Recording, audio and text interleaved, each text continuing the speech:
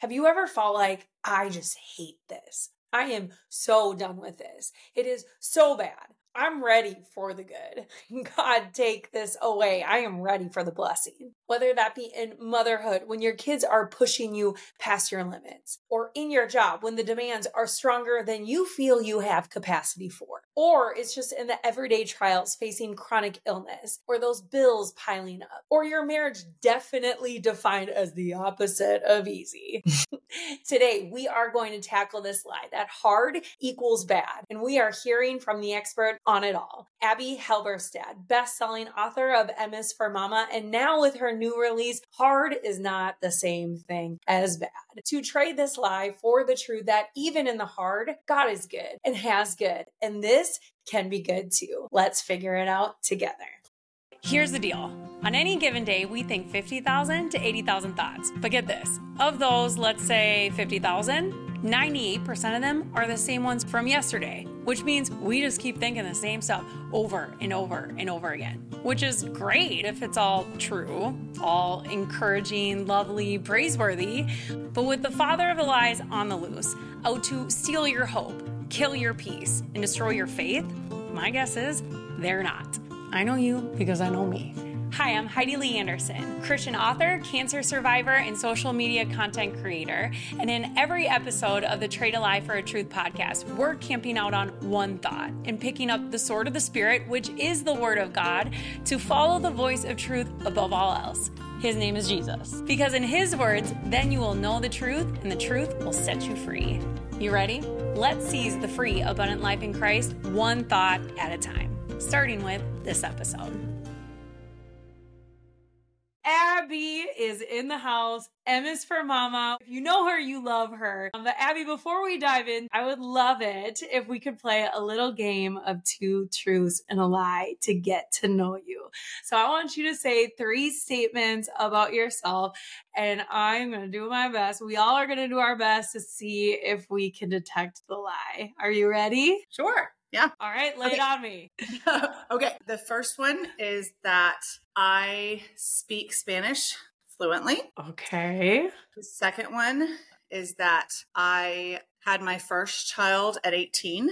Okay. And the third is that I lived in Israel for a while. Whoa. Okay. Y'all, if you don't know, Abbie is a mom of 10. So, I mean, to think if you had your first baby at 18, it's plausible. I'm not so sure about this, but I'm going to guess that one is the truth. But Israel for some, I didn't know that. I'm going to go with, is Israel the lie? It is not. What? When did you live there? When I was very small. My parents actually lived there as Laban missionaries twice. My dad was in the oil field and worked there. And they lived on a kibbutz with Druzis, which are actually Arabs who live and are Israeli citizens and fight like with the Israeli army. It's kind of crazy. And Really?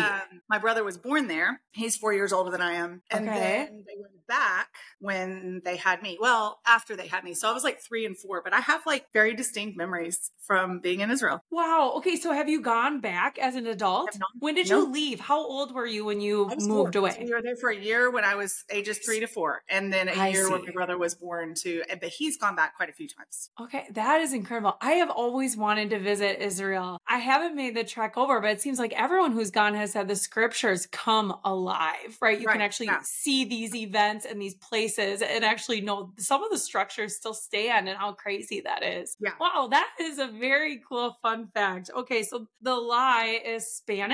No, the lie is when I had my kid. Oh, so I totally failed this time. Okay, when did you have your first? I went for the plausible lie. Because you're right. I have a lot of kids, so it seems like I would have well, I did have a baby early, but I was 23. Okay. And then how old were you when you had your last baby right now? So I have 3-year-old twins and I was 37, but almost 38. I was like 37 with 11 days to go kind of thing. That's amazing. Okay. So your kids range from how old to how young? So my oldest will be 18 in May and my youngest 2 are 3 and a half or right at it. Wow. So you are in the throes of so many different stages of motherhood about right every now. stage there is, but like full on adult, and we're almost there. Legally, I guess. I know, I guess 18, he is there. I'm excited to dive in because today we are tackling the lie that hard equals bad. And to help us set the stage, I would love it if you shared more about yourself and maybe when you first started hearing this lie. I'd love to hear it. Yeah, so I think you said I have a lot of kids. I do. I have 10 kids, and I Yes. think that would probably be enough for our culture to consider my life hard. Like if they knew nothing else 100%. about it, because we all know if we're moms that children come with challenges. And there are difficulties you're going to face, whether it's breastfeeding, whether it's the delivery of the baby, whether it's sleepless nights for 3 straight years, whether it's tantrums or disabilities or chronic illness or just phases that they go through that you kind of feel like you're never going to get out of. And Yeah. that at this point, I've weathered with 10 toddlers, for example, the toddler phase being one that moms really kind of freak out about, and understandably so, that I've now weathered 10 times or in the process of weathering yet again times 2. And so I think that probably it's the defining part of my life that's the most ongoing for the last almost 18 years, but it's probably not the most suffering that I've endured. Sure. And so I think it's important to define our terms when we're talking about hard. And we can do more of that later, but I come from a Christian background, but my parents are essentially first generation Christians. My mom, I think, had a mom who loved the Lord, but just had a lot of baggage and really struggled. Her dad was not a believer. My dad's parents were definitely not believers. So there was a lot of generational sin coming down the pipe that they were really suffering from the consequences of, and the Lord convicted their hearts to be the chain breakers. I talk about that in my book. So I have been able to reap the benefits of that, but you don't just escape it in one generation. We have things that linger and hurts that are hard to heal, and yet we know a great God who is able to meet us in the hard, not rescue us from it every single time. He lets us walk through it, but to meet us in it. So I met my husband, Sean, 20-ish years ago, and we've been married for 19 years in June. And we actually have 2 sets of twins. So we've done this twin thing twice. I love that. How did you meet your husband? We technically met at a 20-somethings volleyball pickup game. I saw him across the room, but we really didn't connect because he was just a seeker. And if you had told me that I was going to marry a guy who had not been a believer until a week and a half before we started dating, I was been like, no way, because I've been a Christian since I was 5, just raised, marinated in scripture, have one of those quote unquote boring testimonies where it's like, I love the Lord my whole life. And he's just kind of slowly been chipping away at the things that we all need chipping away at. But I think that despite the fact that I will always say that we are all sinners, that all have fallen short of the glory of God, and that all of our righteousness is as filthy rags, we all have a different story. And I think that the Lord gives some of us the capacity, or at least the grace in our life circumstances, to be more poised toward an easy shift. And my husband was that kind of person. He was kind, he was honorable, he was hardworking, he was truthful before he knew Jesus. And then once he came to know Jesus, and he'd had some spiritual instruction, he had just kind of labeled himself a deist, I would say. Like, God exists, but he's not personal. And he found himself in a very bleak place, because that is a very bleak existence of there is a supreme being, but he doesn't care about me personally. And so once the light of the truth that God cared about him very personally to the point of dying on the cross for his sins pierced his mind, all of that stuff that he did for the sake of, quote, being good was given a purpose and all of these layers of an opportunity to glorify God. So it wasn't a huge shift in his behavior, but it was a shift in mindset. So I was able to date him pretty early on after that. And he was just running on the path toward the Lord, which was great because we have been running on that together. Oh, it's fun to see him pop up on Instagram, and it's fun to see him parent with you. I mean, it's just been fun to watch. So well, okay. Very cool. I love how you say that we all face, whether it's in the middle of motherhood with the toddler years, maybe it's later on with our career, maybe it's in our marriage, but we all face everyday trials, right? And it's tempting, you say, to ask why me, Lord? Even the disciples, as they walked alongside Jesus, they asked this question. I love when they came across the blind man in John 9, they asked Jesus straight up, Jesus, why was this man born blind? Was it his sins or was it his parents' sins? And I love how Jesus, he nipped that in the bud. He says, no, it's not because of his sins or his parents' sins. So, we see clearly in scripture that, while we do live in a broken world and we all sin and at times face its consequences, that's not always why we face hard things, right? I mean, Jesus says in that case that this happened so the power of God could be seen in him. So Yeah. sometimes when I wonder that question myself, like, why me, Lord? That's how God has answered it sometimes for me, that while I may not see the purpose now or even anything good out of it, I do know that he always brings purpose. And I will see that someday, but maybe it's come so the power of God could be seen in me and through me as long as I submit to him. That's kind of helped me face the hard, but I'd love to hear your perspective, Abbie. Like, how has God answered this question, why me, for you? Well, and I wanted to piggyback off of what you just said, because I think what you're saying is profound and simple at the same time. We live in a world that is where the culture tells us that being extremely self-focused is healthy. That kind of navel gazing and orbiting ourselves is the way to know thyself. The problem is very rarely are we very honest in our self-examination. We're more concerned kind of about our own comfort often, or about how someone else mistreated us. So the Bible is called a rock of offense. Jesus is called like a stumbling block to those who don't believe. And so what you just said, this idea that the Lord might give us something hard to go through, true suffering, even like being blind, for the sake of working out his glory and power in us, I think would be really offensive to a non-believer. Like, excuse me, it's about him and his glory, and I'm the one that has to suffer as a result of it. And yet we also get this incredible privilege, like the scripture talks about, in sharing in his sufferings, because he suffered more than we ever could even imagine on the cross, bearing the weight of the sin of the world on his shoulders. And so we are given this like thing that's called a mystery that we can't really understand, of the ability to suffer with Christ, even though we couldn't die for ourselves. And once the Holy Spirit kind of enlivens your senses and opens your mind to see that that's a privilege, that's not a punishment, it really changes your perspective. I'll give you a really silly example of a way that the Lord has used something inconvenient and frustrating to mature me, but also give me a story that helps others. So I've been pregnant more than 8. I've delivered 10 babies. I've had 8 births, like birth experiences, because 2 of them were twins. And then I've had a couple of miscarriages. And so I've been pregnant a lot of times, and I carry babies for a really long time. I have some sort of ironclad uterus that does not let babies out early. And ask any mom that's gotten to 40 weeks and that baby is showing no signs of showing up anytime soon, whether this is a form of like hardship or suffering or a genuine challenge, when rolling over in bed is monumental effort and you have to pee 5 times a night and you're getting migraines and round ligaments are on fire every time you stand up. It's such a physical marathon of an experience to partner with God to bring life into this world. And I've done it a bunch of times, so I could speak to that frustration. And oddly enough, the only time I have truly had a quote unquote early baby was with my first. Talk about head trip when all of the rest of your babies stay in for forever.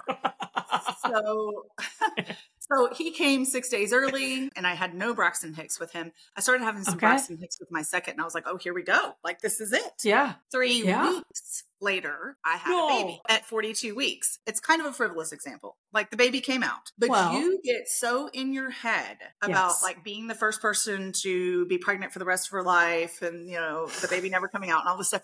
And it's a mental game, and it can really mess with you and wear you down. So then along came number 3, 42 weeks. Along came numbers 4 and 5, 39 weeks and 4 days with 2 babies inside of me.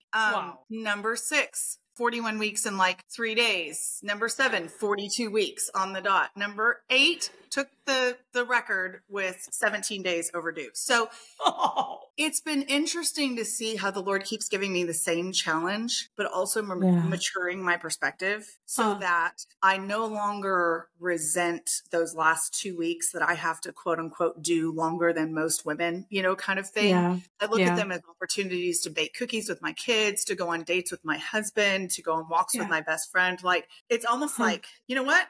I'm not gonna be able to do any of this for like a while after this baby comes. So Yeah. let's just kind of carpe diem and give yourself some Yes. freedom. And so I get messages from people all the time that are in that headspace of, I'm so frustrated. I am crawling up the walls. I'm, scratching the paint off of the table. I'm losing my mind. And the Lord has just given me that perspective of this too shall pass. You're gonna be okay. That baby will come, which are so basic, but I can speak to it personally because I've been through it so many times. So someone would accept it from me as opposed to someone that's like, I've always had early babies, but you're going to be fine. So I think sometimes even with that, that's kind of a silly example. Not silly. It's not silly. Right.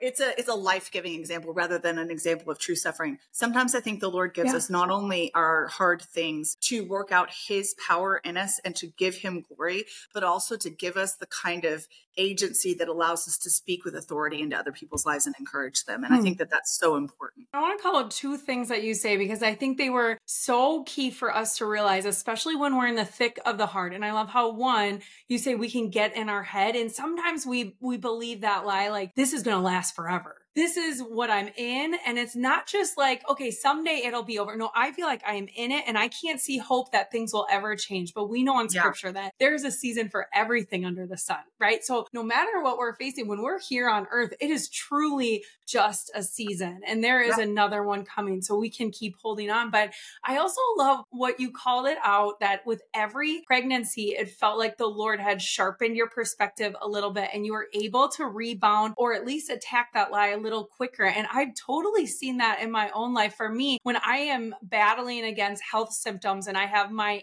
annual oncology appointments coming up, there have been times where in the beginning, I would get these flaming darts of like dwelling on what if worst case scenarios, and it would kind of put me in a funk however long. And I've just noticed that even as I still face those same darts, just like you said, the Lord has allowed you to face the same situation and trial over and over. I'm actually finding, okay, Lord, I am able to rebound a little bit faster. I don't entertain that lie or sink in that doubt as long as I used to. Like you're giving me the stamina, the endurance, the strength to hit back. And it reminds me, I wanted to pull up this verse because I loved Romans 5:3, that our suffering, it produces perseverance, and perseverance, character, and character, hope. And we get that as Christians, right? That the Lord, when he allows something in our life, well, the good fruit that comes from it is that it produces endurance. You can bank on that. And then you can bank on it producing more character. And then you can bank on that even producing more hope. So I love that. I love that hope does not disappoint. Like it's not just a hope. It's not just like, I hope we get to go to the movie tonight, but someone might get sick. It's like Jesus is there and he follows through and the hope becomes a reality because of what he's done for us. Yeah. So good. Heidi. Yeah. Commercial break. Guess what? My mom created the coolest thing called Travel Through Passion Week, an 8-day devotional with an easy one-page script. But the best part, there's a daily puzzle piece coloring pages, and by the end of the 8 days, you'll finish the whole map of Jerusalem, like literally following Jesus' footsteps. Grab it now and it's under $10. Now, fast forward today, because I love your saying. You are known for the saying that hard isn't the same thing as bad. So much so that your new book is titled that. And I love your book. I love that line because I think we so easily equate anything uncomfortable or anything uneasy as just bad, right? And we wish it away. Yeah. But can you help us maybe bridge the way to this truth? Like, how did you go from feeling weighed down by maybe everyday trials to now freed by this truth, living lightly in this truth? I think we'd all love to know that secret. So I feel like my mom did this for me and we can do this for our kids. We can take everyday struggles or even suffering. And we can say to our kids just what we've been saying. We can preach truth to them. This is not the end. This is only a season. And the thing is, if we truly believe, like Paul believes, that to live is Christ and to die is gain, then sometimes that season is our life. So what I mean is, someone may not be healed of being crippled their entire life, but our life is but a vapor in the grand scheme of eternity. You don't say that to someone that's suffering. You're like, your life is a vapor. It's fine. Right. Jesus. That's not how we function when we're weeping with those who weep and mourning with those who mourn. But at the same time, as we are using discernment and as we are being wise in telling how much of a story is suffering versus just challenges. When we see those challenges, we can frame them for our children. We can help our friends frame them. We can frame them for our peers or even people that are older than we are, because I've gotten so much feedback on this book from people that are in like their 70s and they're like, this is stuff I need to hear. And I'm like, oh, wow. Oh, yeah. It's principles that are in scripture. It's not just specific to a particular age or just moms. We can encourage that there's this process of refining and redeeming and refining and redeeming throughout our lives. And so my mom did such a good job of that for me. If I experienced a disappointment, I was going to get a hug. You know, she might make my favorite meal that night, but if it was a really big blow, we might go thrifting, you know, together instead of do some more laundry or whatever. It was homeschooled, so we spent a lot of time together anyway. But so she would speak to the need. She was like, dig deep into Jesus, Abbie. Like, he hasn't left you. He hasn't forsaken you. This isn't for your detriment. He is working all things together for good for those who love him and are called according to his purpose. And that's not a throwaway verse, even though we use it a whole lot. And so I feel like I benefited from that greatly. I do also feel like one of the reasons why the Lord has given me this message is my personality is kind of naturally tenacious. Like maybe to the extent of a little bit too much of the, oh, that's the hard version, so I'm going to do that. So I have to rein that in sometimes and say, just because hard is not the same thing as bad, which is true. You can't just automatically equate the two. Sometimes it's not the same thing as good to run headlong into something that is going to make your family stressed out or ruin your health or become an obsession. So I think it's all about discernment. It's all about listening to the Lord's leading and learning to recognize those areas where he's like, I've got you. It's my strength, not yours. Keep going. To use the birth analogy again, my number 7 was my hardest birth. He's the only one I could deliver in the water. I kept trying to deliver babies in the water and my labor would just stop. Like, just, nope, sorry, you don't get to do this the easy way. Not that it's easy, but like the water's called a natural epidural. And they're like, no, not happening. Yes. His was a freight train and I couldn't have stopped that labor if I wanted. I just remember so many contractions for the 2 hours I was in that water saying, I can't do this. This is too much pain for me. My back is going to break. Lord, you're going to have to do this one. And he did, one at a time, over and over. I have no idea how many of them until that baby was born. So I think just having that foundation laid by a mom who exemplified it, going through some really, really hard things in her life and continues to, and then being given practical opportunities to kind of either jump at it or rein it in a little bit and learn some discernment. It's a lifelong process for sure. You know, that reminded me, my last baby, Dottie, the week before I had gotten an ultrasound because they had wondered if she was too quote unquote big, which we know babies are not, we can push them out no matter how big they are, right? Anyways, they just wanted to know what range we're talking about. And they said, you know, she's measuring around 9 pounds and all my babies were 9 pounds. So they're like, that's good. That's normal. Well, fast forward to when I was pushing her out, I will always remember I ended up getting an epidural, but only half of it worked. So I could still feel half of it on half of my side and not on the other, which felt so cruel. But when I was pushing near the end, I remember looking at Tyler and saying, I can't do this. She's too big. I can feel her and I can't do this. And I will always remember the doctor overheard me and said, Heidi, you just have one more push and she's out. You can do this. And like you said, how you had your mom, it wasn't just a one-time conversation where she's like, Abbie, keep looking to the Lord. No, it sounds like consistently and routinely walked you through that, and you just need to do it one step at a time. And that's a good thing for us to remember when it's hard. We don't have to always project into the future all the challenges ahead. You know, like it's today. We have enough trouble of its own. So let's just take the step today and come alongside each other like your mom had you and you're teaching us through your book, through your social media platform. Let's link arms and unite as believers and help each other take just that next step, right?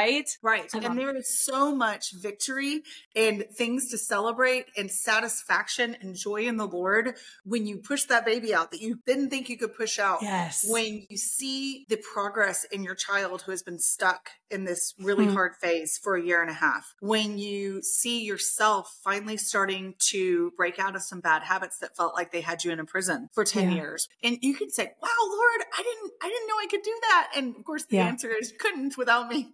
But through me, you know, I can do all things through Christ. And it's not just I can climb a mountain, but it's like I can do the daily hard, Because Yeah. Paul is talking about, I can just be content in my Yes. circumstances of making it through those days when I haven't had enough sleep, when I don't have enough food, or those days when it's just easy peasy sailing, So it's both, I think. Yeah. And like you said, like that verse, I mean, since we know the Bible is truth, let's talk about a Bible character that maybe faced some hard things, but it wasn't bad. Rather, maybe clearly we see good came from it. I would love to hear your example. I mean, for sure, me personally, I always think of Elijah. He's this powerhouse of the faith, right? And we know that he has this God contest in the midst of hundreds of unbelievers, people that are following this false God. And he hosts this showdown, like, let's pray and let's ask God, whoever is the one true God, to rain down fire, and he will. And that's exactly what happens. I mean, God honors that, and fire comes down and everyone knows. And you'd think after this all-time high that he would just be so confident. But instead, Jezebel comes along and she throws this death threat in his face, and he ends up being so afraid. It says he runs for his life. But what I love in the midst of that is that when he does that, God meets him there, right? We read this angel is sent to take care of him. And not only that, but he provides another guy to do ministry with him. That's when Elisha comes along. Like, I love it. God gives us some bread, our actual physical need, and then he gives us what we need next. But how I want to wrap that up is James 5:17. When we flip over to the New Testament, I mean, James calls out Elijah was a man just like us. He prayed earnestly that it would not rain, and it didn't rain for 3.5 years. So just as Elijah felt like us when we are facing hard things, maybe when we're feeling anxious or just spent and we are done with the hard circumstances, we can be like Elijah and pray earnestly. And we know our God would never forsake his own. He'll take care of us. He'll give us what we need. So I'd love to hear from you. Like, is there a Bible character or a passage that sticks out to you when you think of this concept?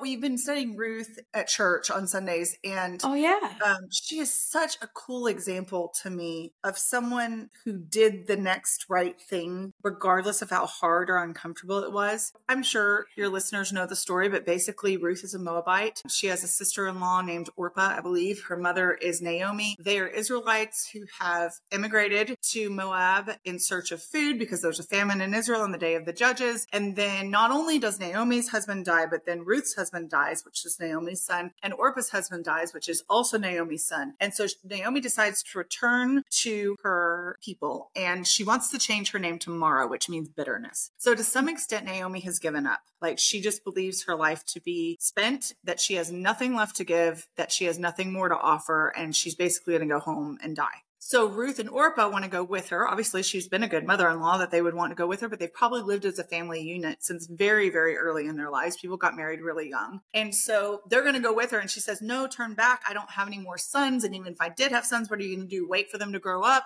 And Orpah goes home and she's weeping. It's very hard for her. But Ruth does that really famous speech of, where you go, I will go, and your God will be my God. And she follows Naomi to her homeland, to a place she's never been, with people who probably don't speak a language that she's super familiar with. Maybe she speaks Hebrew well because she's been married to a Hebrew man. I don't know. And then she is in completely a stranger in a strange land. And let's face it, Naomi is not a ball of sunshine. I mean, she's suffering and she's struggling. And Ruth is the one being a pillar of strength for her, even though she hasn't been taught God's ways up to this point. She's probably just only seen kind of a version of them that they were practicing, hopefully, in some way in a foreign land. And then Naomi goes through this sequence of things that she asks Ruth to do that are phenomenally uncomfortable, right up to the point where she asks her to go lie down at the feet of a man that she doesn't know at night, in a country, in a people group where if they had found her there, they could have stoned her to death for being a wayward woman, and cover herself with his garment, which was basically claiming his protection over her. And if he didn't want her and he took that garment away,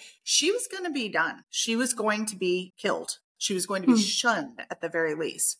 And yet you see the Lord's provision for every single step of the way. Boaz, who is the guy that she's laying down at the feet of, turns out to be a really decent dude. And he has his workers like leave sheaves for her. It's just such a practical example of the Lord's provision day to day, what she needed. And then not only that, but this guy takes her under his protection, marries her, and Ruth is in the line of Jesus. So because of her obedience through the hard, she is listed as the great grandmother of our Savior. Goodness, talk about bringing glory to God and his power at work within her. But my skin just crawls at some of the things that she had to do and how incredibly challenging they must have been in the midst of her suffering, because she was also grieving her dead husband and her dead father-in-law and her dead brother-in-law. So I think her courage is really inspiring. And I love that you brought up that story because, like you said, Ruth and Naomi, I mean, they faced very similar circumstances in the fact that both their husbands passed away. They both each moved to a foreign land at some point, but at this time they have no money, no future, no security. But yet we see Ruth clinging to God, and we see Mara, Naomi, clinging to bitterness. And this reminds me of a line from your book. You write, every stage of motherhood or of life has this possibility of producing so much joy and maturity in our lives as Bible-believing Christians.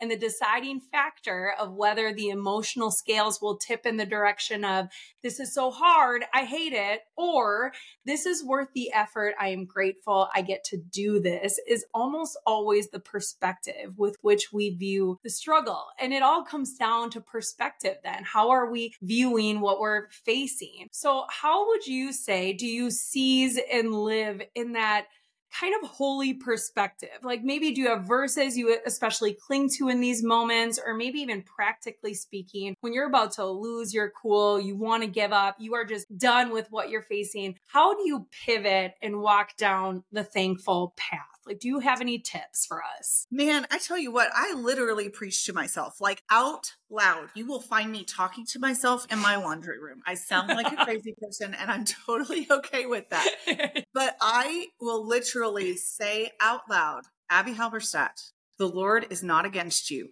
He is for you. You have dealt with worse than this before. I know it's not fun. You don't have to think it's fun. That's not what the Lord's requiring of you.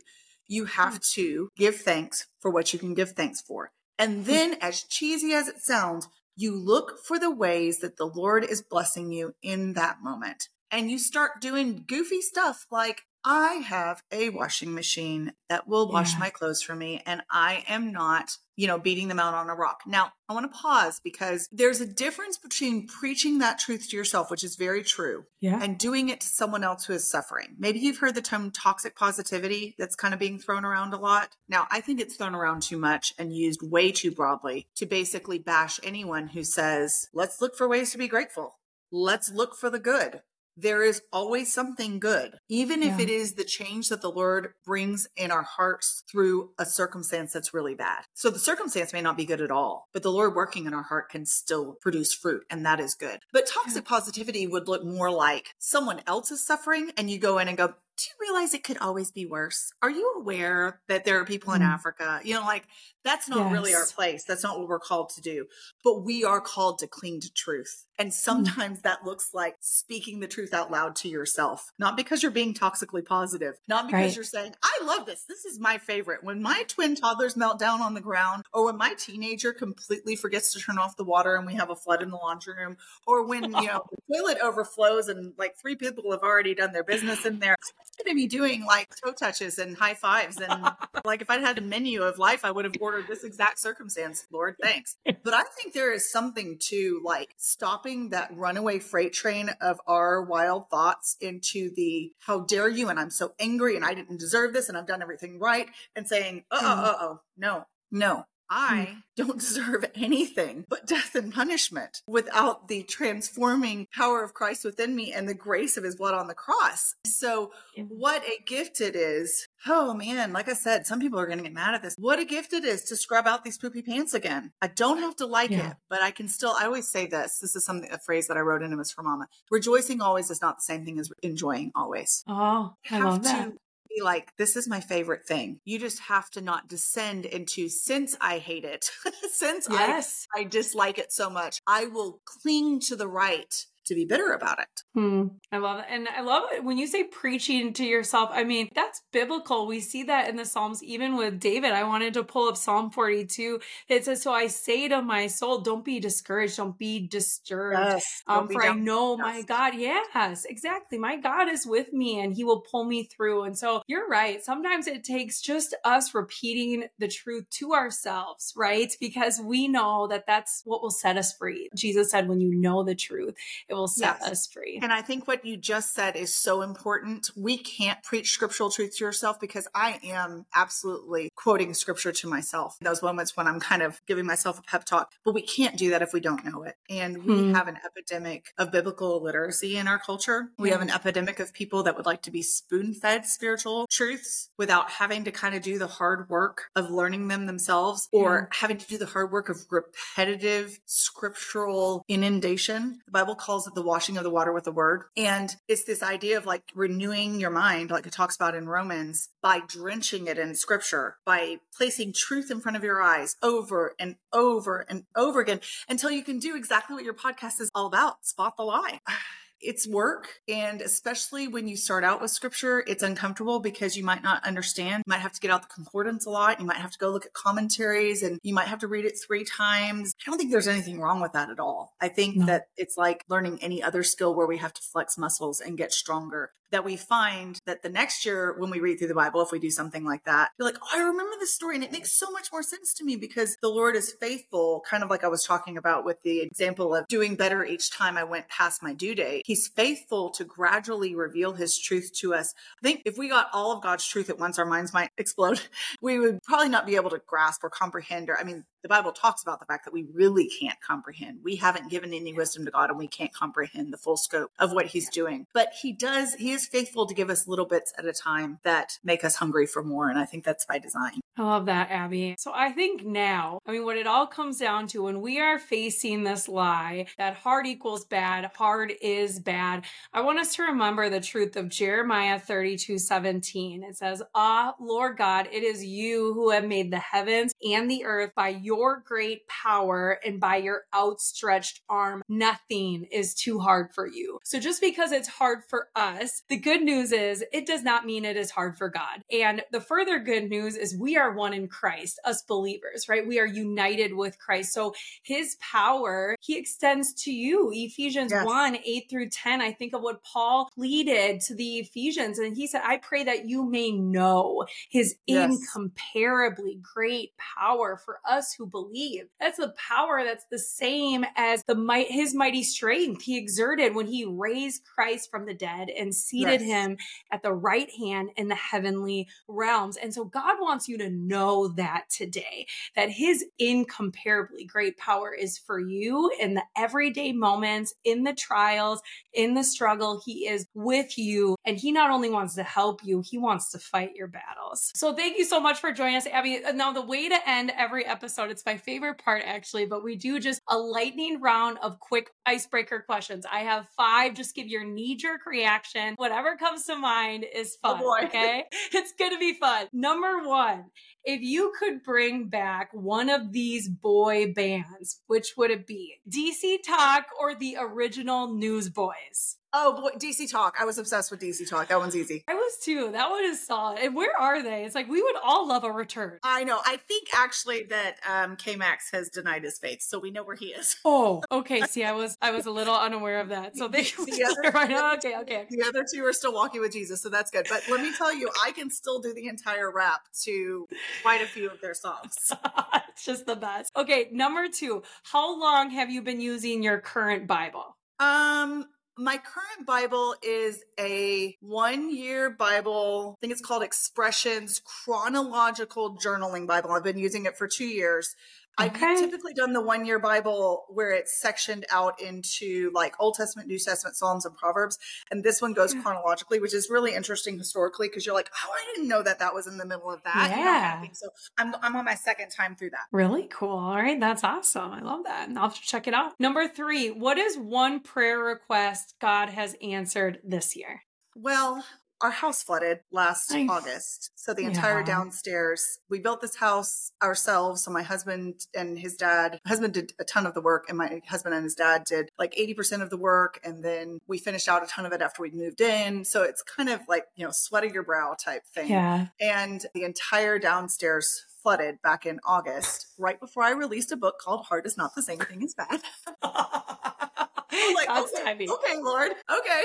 So the answered prayer that we are about to get, we're not quite there yet, is that we'll be moving back home in a couple of weeks. Ooh, that is so exciting, Abbie. Yeah. I'm so glad. Well, when Sean said that was his birthday wish, I'm like, yeah, let's have that come soon, God. Yeah. That would be awesome. We didn't quite make the birthday, but close. Well, that's exciting. I'm glad for you guys. Thanks so much for sharing the journey too, because I think we all face those things where it's like we want to fast forward to the good news, but you keep encouraging us in the middle of it. And that's been so good. So thank you. Okay, number 4. What is one Christian book you make all your kids read besides the Bible? The Hiding Place. The Hiding Place. Okay, growing up, my dad had us read The Giving Tree. So even when we were in high school, we had to read this children's book. He was big on generosity. But I think it's always fun to hear. It seems like parents have one book where they're like, kids, this is it.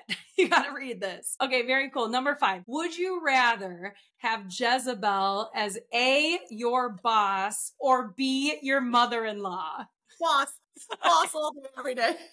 You can quit. You can quit.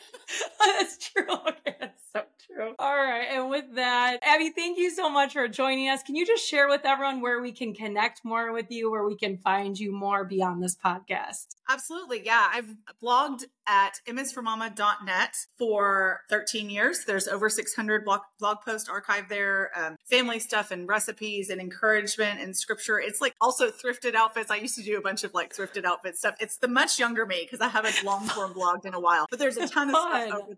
And you can also find my books there and some other resources, like something I call the Gentleness Challenge and our penny reward system that we use to encourage kind behavior in our kids. And you can find me also on Instagram at m.is.for.mama, and Facebook, I'm M is for Mama as well. I also have a podcast called M is for Mama. I keep it easy.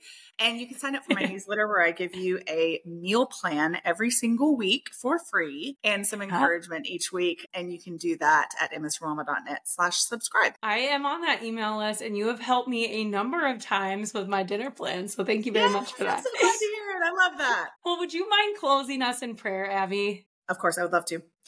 Lord, thank you for the gift of Christian sisterhood with Bible-believing, faithful sisters in Christ who love you and who are committed to preaching your truth to the world and to refuting lies. We need so much of this in our culture, Lord, which is inundated with lies about ourselves, lies about you.